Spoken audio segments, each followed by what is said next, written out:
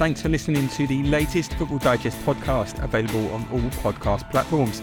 Subscribe now through Spotify, Apple Podcasts, Acast, or wherever you get your podcasts from, so you don't miss a single episode. Hi everyone, and welcome back to Football Digest. It's another women's football show today, with this episode brought to you by our Reach Women's Football team. I'm your host, Jack Lacey-Hatton. I'm the Chief Women's Football Reporter at The Mirror, and I'm joined by Beth Lindop, our Merseyside writer, and Hannah Pinnock, who looks after the Midlands. But today we're going to be turning our attention to the international scene, just a few days away from England's return to action, nearly a month after that World Cup final defeat in Sydney against Spain. England host Scotland, of course, at the Stadium of Light on Friday, their first game in the new UEFA Women's Nations League as well. Thanks for joining me both. Beth, I'll come to you first. Obviously, this game against Scotland and then the game against the Netherlands. How do you see it in terms of England's? How difficult a start is it for England, and also how important is the Nations League going to be? Do you think to the team's assessment of this season, and how will Serena Wiegman rank the trophy in terms of importance? Yeah, well, I mean, first of all, I think it's one of those things, isn't it?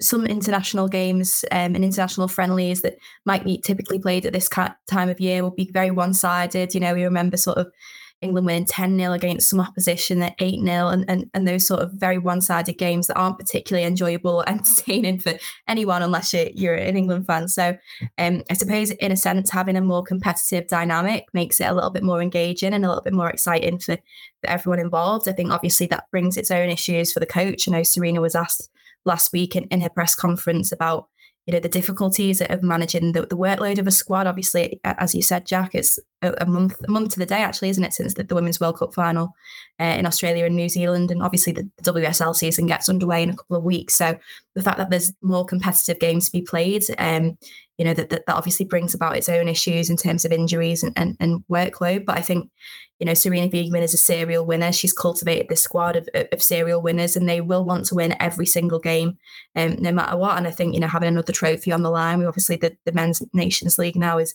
an established competition, and obviously UEFA are hoping that's the case on the women's side of things as well. So, I think England will be very much angling to get to that final, and obviously the sort of that added dynamic, isn't there, of the repercussions for Olympic qualification as well, which we'll probably get onto a little bit later in the pod, but I think that adds an extra element, and that will be interesting to see how that one all unfolds. And I think in terms of the opposition England are facing, I think it will actually be really, really tricky. I think we saw the other week, didn't we, the England-Scotland game in the men's side of things had that little bit of edge to it, that little bit of needle, and I don't think that's quite as prevalent in the women's game, but I think both sides always want to get one over on the old enemy, don't they? And then the Netherlands obviously acquitted themselves really well at the World Cup. They've got some absolutely world-class talent in that side. Obviously, Serena's old team as well. So, I think it's two really good games, two games that have the potential to be really sort of tasty. So, looking forward to it and looking forward to getting back to international football. Yeah, and England as well, the top-ranked team going into this Nations League, the top seed team in terms of the UEFA coefficient. So, in theory, England will be favourites for this group, but like you say, Beth, it's a really tough task. I think Scotland and the Netherlands, obviously, like you said, as well as and Belgium in there as well.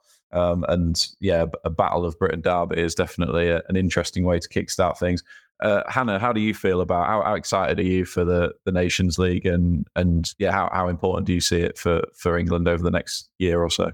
Yeah, I mean, it's one of those that when it comes in, you're thinking, another new tournament, like who's going to care? But once it gets going and once you sort of get to the latter stages of it, it's like, oh no, we do want to win this. And obviously Beth mentioned there the repercussions in terms of qualification, not just for the Olympics, but over the years, it'll be important for qualification for the Euros and the next World Cup as well. So obviously that adds a different element. But I think from an England perspective, it's probably, I'd say it's quite good to maybe get into something a little bit more competitive, to maybe take, move on from that World Cup final defeat. Obviously, that's one that will hurt for a very, very, very long time. But to be able to move on and almost straight away turn our attentions to another potential trophy, and it's a huge opportunity to put that behind us. So I'd like to see Team GB at the Olympics. We've seen them a few times before, and it is another huge competition to win, and and that's what Serena Wiegman teams do. They like to win things. So winning not just the Nations League, but getting that qualification for the Olympics as well, I think will be really important. Yeah, you've both kind of got a step ahead of me, but like you say, it is important, this Team GB qualification, I think, as well as the Nations League as a tournament in its own right. Just for those who don't know, England are the nominated team for Team GB qualification. So could have a slightly bizarre scenario where Scottish players who have hopes of being in that Team GB squad would need England to win the group and finish in the top two of the Nations League. The top two will qualify unless France are one of the top two, as they've already qualified, of course, for their own Olympics. In that case, the third place team would go through to Paris 2024. So it's a little bit complex and perhaps adds an extra dynamic. It certainly will do to that return fixture back up in Scotland later this year. But in terms of Friday's game, like you said earlier, Beth, it's exactly a month on from that World Cup final.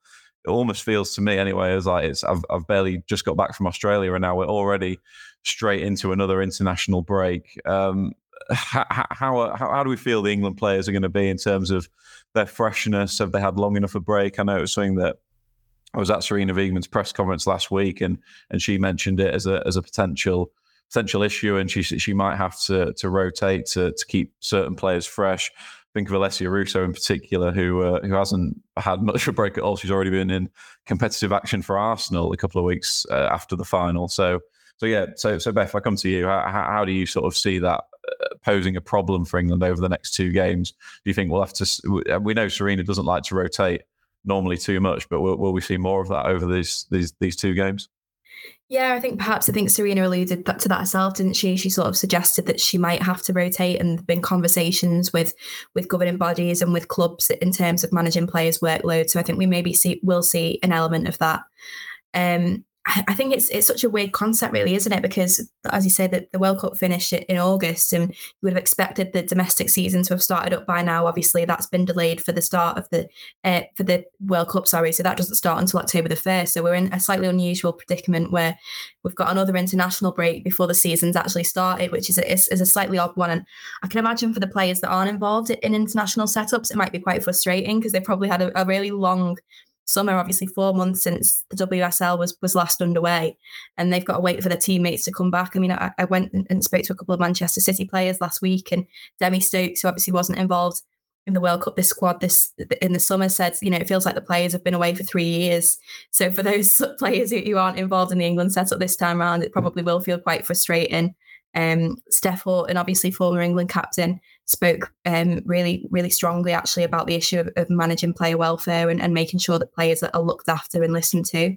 And Chloe Kelly was asked as well about how she felt about going back, and she said, sort of very diplomatically, said she felt well, but also that it's important that we look after players and we look after their bodies and their workloads and everything that's being managed. So I think that's definitely an issue, and I think Serena will probably look to negate that by rotating a little bit, and maybe an opportunity for some of those players who went away to the World Cup and didn't really play, for them to maybe get more of a starting berth in these couple of games, or play more of a role.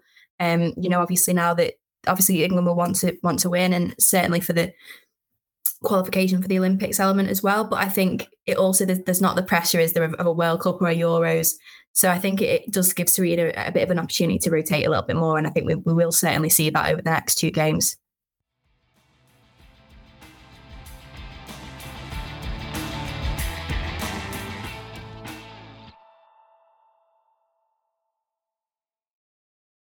Yeah, I would also agree with that. I think there'll be a definite shift in terms of not just the same 11 that we became so accustomed to at the World Cup, that a team that did so well, but I think there would definitely be risks of them having to play another sort of two games in the space of 5 days. That would put a lot of pressure on them. Hannah, me and you were at the WSL launch day last week. Which feels strange considering we've now got another international window, like I said, before that season even starts. I mean, how do you see that? Does that feel strange to you? And do you think it will have an impact on England players meeting up again, having, like we said, not a long break after the World Cup? They then have to go for a bit of pre-season at their clubs, and now they're back in with England. How do you see that affecting the team over the next 2 games? Yeah, I mean, to be fair, I'm probably with a lot of the WSL managers on how frustrating that is. I mean, I found it quite hard as a writer to kind of switch from World Cup mode, then back to WSL, and now sort of back to international and England mode. So I can only imagine how difficult it is for players, especially. So pre-season wise, though, it's kind of interesting. I mean, Willie Kirk was talking about how he sort of prepared their pre-season to sort of end at that Liverpool friendly that they had over the weekend, sort of before the international break. So I think a lot of clubs have probably done a similar sort of thing where they've put all their preparations and made sure that they are sort of ready for the start of the international break so they can sort of come back and get going. But, you know, Beth said it there, when you talk about player welfare, it is extremely important. I mean, it's not too... I mean, we normally do have an international break around this time of year. It's just normally we're sort of already into the season. So it is a very, very strange dynamic. But I think, if anything, you kind of hope that the players in the England set at the moment would probably just view it as an opportunity to just move on from the World Cup and hopefully sort of turn our attention to something else and another trophy potentially. So hopefully it's sort of viewed as a bit of an opportunity, but I don't doubt that there's sort of probably ongoing discussions sort of under the radar about how we manage these sorts of things moving forward, because you can don't want to get onto the topic of injuries and things like that, but it is very common in the women's game, and things like this probably don't help that. Yeah, and I think at that same launch as well, we heard from the WSL league chiefs, and they said that they made the decision to start the season later because of this international window. It would have felt strange, I suppose, as well, starting it for 1 week and then us all switching to international mode, like you say, and then switching back. So yeah, there is method to it, I guess, but I think definitely the schedule perhaps might need a little tweak over the next few years, and we'll definitely need looking at. We've got a lot of other topics to cover as well, but just quickly, just finally on England. And like you said there, Hannah, it's an opportunity to win another trophy. Serena Wiegmann's already got the finalissima, 2 Arnold Clark Cups and Euros in the England trophy cabinet. They'll want another one. What are their chances, do you think, Beth, in terms of getting through this group as well? Like we say, Belgium, Netherlands, Scotland. There's not. I mean, I know Belgium weren't at the World Cup, but there's not really particularly any easy games in that group. Perhaps obviously that is the point of the Nations League. That's why they've brought it in. But yeah, how do you see England's chances of reaching those finals? I think England have given us very little reason to doubt them, haven't they, under Serena Wiegmann? I mean, the World Cup final was her first competitive defeat, which is absolutely absurd considering she's been in place for nearly 2 years now. So it's I fancy England to go on and win it. I think, as you say, they're the top seeded group. I think the games will be challenging in the next week or so. I think the Scotland game will be difficult. I think the Netherlands game will be even more difficult still, especially with it being away from home. So I do think it will be a challenge for England. I don't think it will be sort of, any sort of 8-0 routes or anything like that. I think it will be very closely fought, and I think it will be a very difficult contest for them. But they're capable of beating anyone on the day, England, and as Hannah alluded to earlier, that they've got probably a little bit of a chip on the shoulder now after losing that World Cup final. They'll want to bounce back and be as strong as possible. So I do think England do have a pretty good chance of going on to win the tournament, and certainly acquit themselves very well anyway. Hannah, I mean, there's a couple of players in this squad as well, we should say, who were only on standby for the World Cup and then didn't end up playing a minute at the finals, who we thought might have been part of the squad, or certainly I did, the likes of Maya Tissier and Jess Park. Is there anyone in that sort of area, or any England players you think that could break through into the team over this coming season, this Nations League campaign, or do you think we'll see a similar side to the one we saw at the World Cup? I think it'll be relatively similar, but I mean, Beth probably watched her a lot more than I have last season. But, Jess Park is probably, along with Lauren James, one of the most exciting sort of England players coming through at the moment. So it was a little bit of a shame that the injury sort of hampered her being on sort of standby and being involved, at least with that pre-World Cup camp. But she's back at Manchester City this season. So if she has a really, really good season with Man City, I'd really like to see Jess Park sort of break through, probably more so with an eye on the Euros in 2025 than a potential Olympics next year. But for me, Jess Park's really, really exciting. I just remember seeing what she did at Anfield in the Merseyside derby, and you're thinking, this girl has no fear whatsoever. So it could be a pretty big international break for Jess, especially if Serena's talking about rotating players and maybe giving opportunity to others that maybe weren't involved as in a bid to sort of rotate that squad a little bit, then maybe Jess Park, at least from the bench, is someone that could really do that. So she's the one for me that I would probably keep an eye on, not just for England this year, but for Manchester City as well.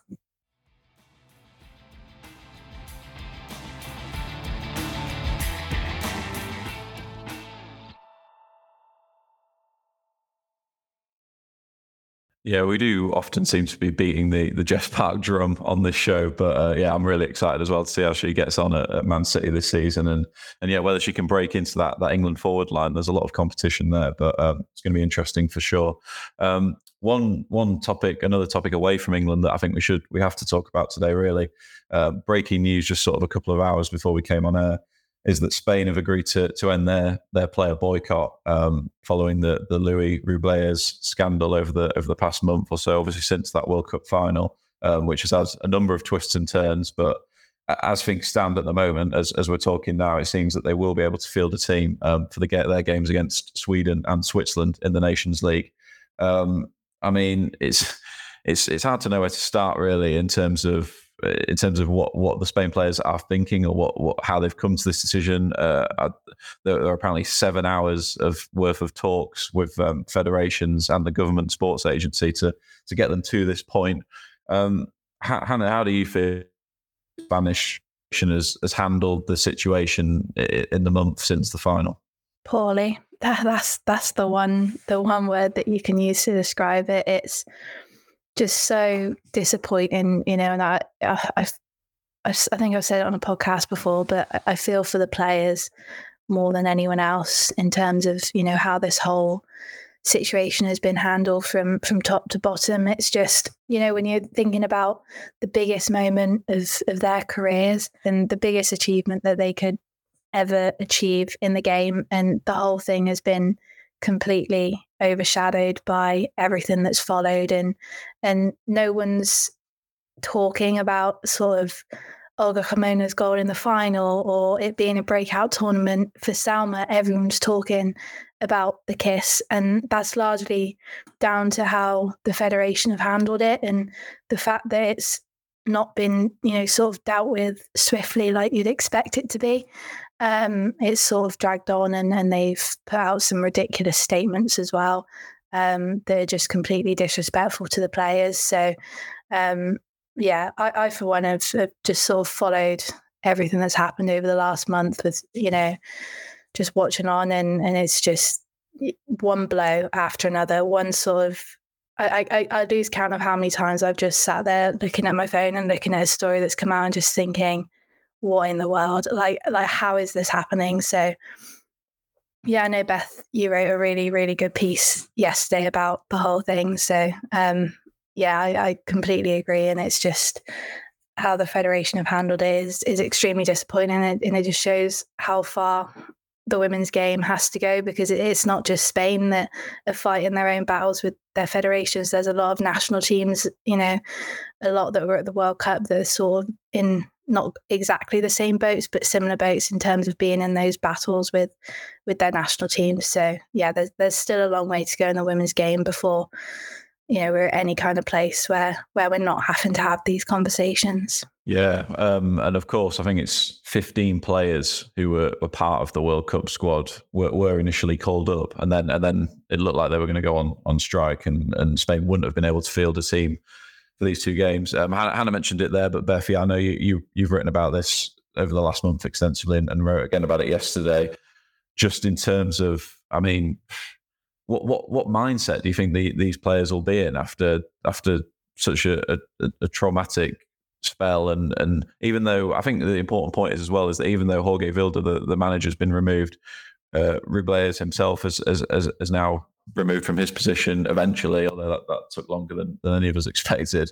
How do you sort of see how does Spain move forward, I suppose, from this? Because I think it's important to say these issues are clearly deep rooted. That it's not a case of just two individuals going and everything's solved. Clearly. Yeah, absolutely. And I mean, I think you've just got to hope that the talks that they've had overnight, these extensive talks, have helped.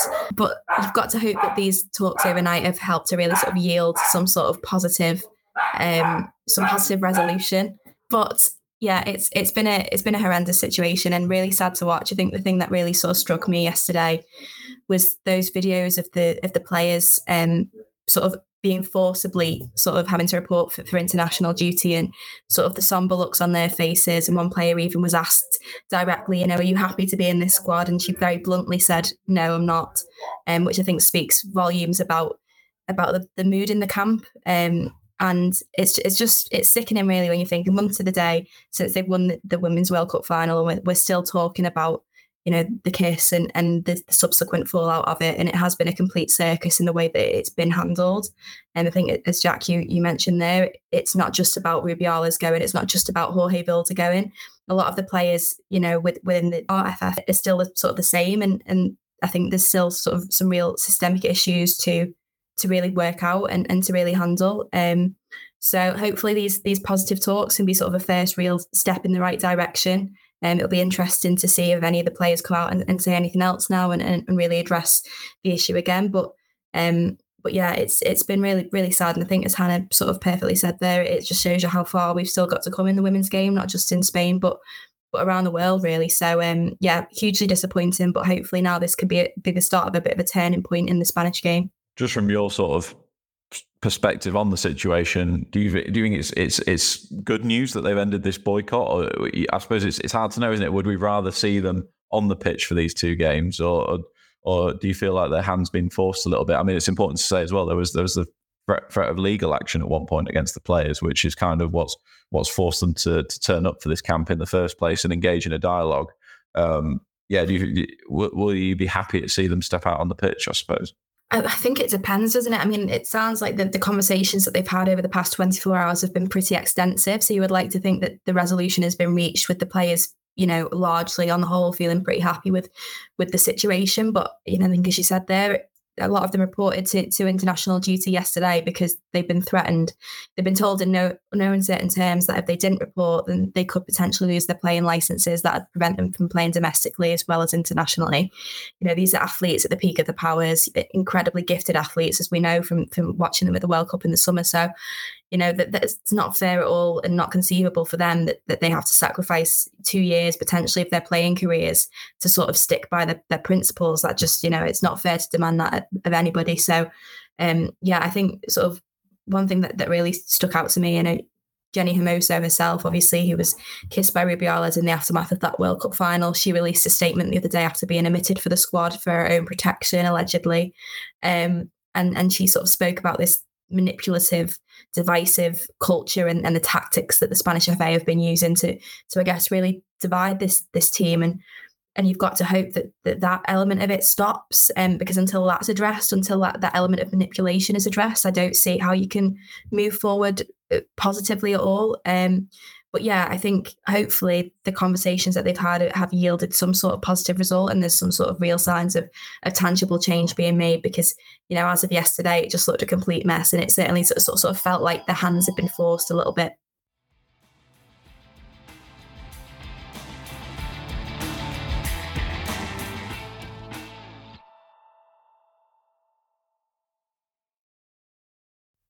Yeah, I definitely think complete mess probably sums it up as well as I could hope to put it. And clearly, as we've discussed, Rubiales been taken out of eventually taking himself out of the situation doesn't seem to have solved anything. So I think that's going to run over the coming months and the next international break. Definitely, it'll be interesting to see what happens with Spain.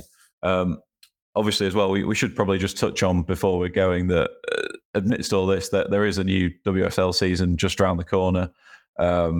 I think a lot of us will be pleased to see the return of the domestic game after such a long summer, obviously partly because of this World Cup and then another international break. But yeah, it feels like a long time since Chelsea were crowned champions back in May.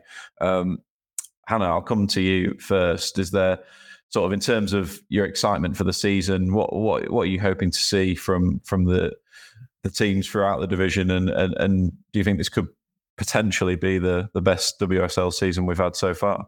Yeah, I mean, we're saying it year after year, aren't we? This is the most exciting WSL season. So I don't doubt that this year will be exactly the same.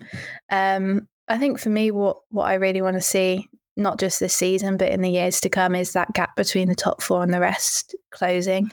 Villa came close last year. So my hope really is, when I watch Villa this season, is that gap closes even more. If they're able to build on what they did last year and reduce the points gap, or potentially, do something remarkable and actually sort of pip one of their rivals to the top four, then that'll be extremely exciting. So to sort of have these teams like Villa on the rise, and you don't want to speak too soon, because we see it all the time in the WSL where teams have one good season and then they're out of the sort of top 5 or top 6 the year after, and it's a little bit of that yo-yo thing with teams, and there's no guarantees that Villa could be anywhere near it this season. But given the way that they've recruited and what Carla Ward's building, you do feel like they are the closest team to doing that. And I think that'll be the one thing that really makes this league exciting. We have exciting title races most years. Obviously, last year was the most exciting of all, with it going right to the wire between Man United and Chelsea. But if we can sort of extend that to not just qualification for Europe, but qualification to the top 4 as well, I think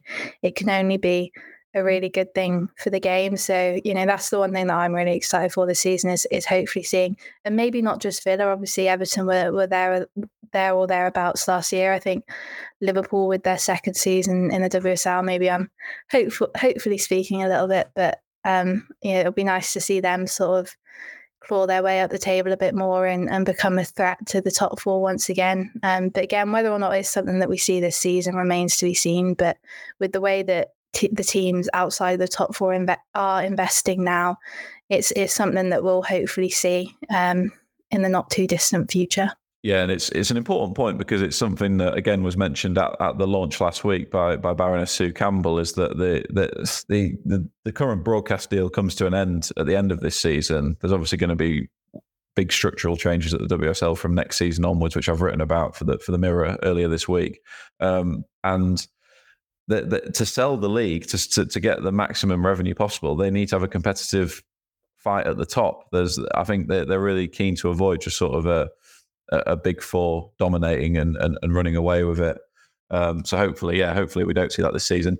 Beth, I'm going to put something to you, a potential theory I've been thinking of over the last week or so, looking ahead to the new season. Last year, I would say it was still a successful season or viewed as a successful season for Arsenal and Manchester City for different reasons. I think they could still be relatively happy with where they finished. Obviously, a successful season for Manchester United, breaking into the top 3 and finishing second. First time, I think, since 2014 that the top 3 was different. And obviously Chelsea as champions. But this year, will there be, do you think that basically that could happen again? It feels like someone's going to be disappointed at the end of this season, and something's going to have to give one way or the other. So yeah, how do you sort of see that title fight playing out? I mean, it's very hard to bet against Chelsea, isn't it? Obviously, if they go on and win it this year, it'll be the 5th consecutive title, and they're sort of like Manchester City in the men's game. They're just constantly evolving and bringing in the right personnel to sort of help maintain that dominance. So if you put a gun to my head now, I would probably say Chelsea will come out champions again. But I think it's, there's been some really exciting additions for both Manchester United and Arsenal. Obviously, Manchester City haven't been as active in the transfer market, but they have brought in Jill Roord, who's obviously we're going to see in action next week for the Netherlands as well. So I think all of those teams have improved. So it will be interesting to see if that gap closes a little bit more. Obviously, on the 1 point separated Manchester United and Chelsea last season. I'm excited to see United this season, actually. Obviously, much talked about Alessia Russo leaving. But I think they've brought in some really good talent. So I think it'll be exciting to see them this season. And I think, again, sort of without going into this too much, because I know we're wrapping up shortly, but I think this is where the women's game, still maybe needs to evolve. Only the top 3 obviously qualify for the Champions League. And even then, that's qualifying for qualifiers for 2 of those teams. So I think, hopefully in the years to come, we have, maybe a 20-team WSL where the top 6 teams get Europe. And I think that maybe gives those teams sort of outside of the big names an opportunity to have something to really compete for, because Liverpool and Everton, I thought, did well last season. I think they're in a good position to go and do well this season, but there's no real tangible reward outside of the top 3 is there at the moment. So yeah, hopefully in the future we might see that. But I think it's the league as a whole, 100%, as Hannah said, is definitely getting more competitive. You only have to look at, Liverpool broke got a club record signing over the summer in Sophie Roman-Haug.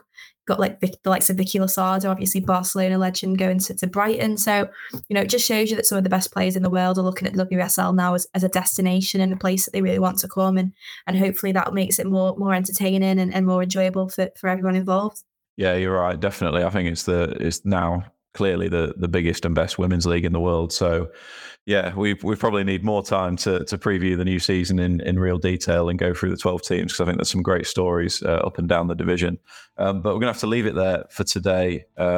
Beth, Hannah, thank you for joining me so much. Stay tuned over the coming week or so for our coverage over the international doubleheader. England with those 2 Nations League games that we talked about earlier against Scotland on Friday, and then they travel to the Netherlands on Tuesday. But that's it for today. Thank you so much for joining me.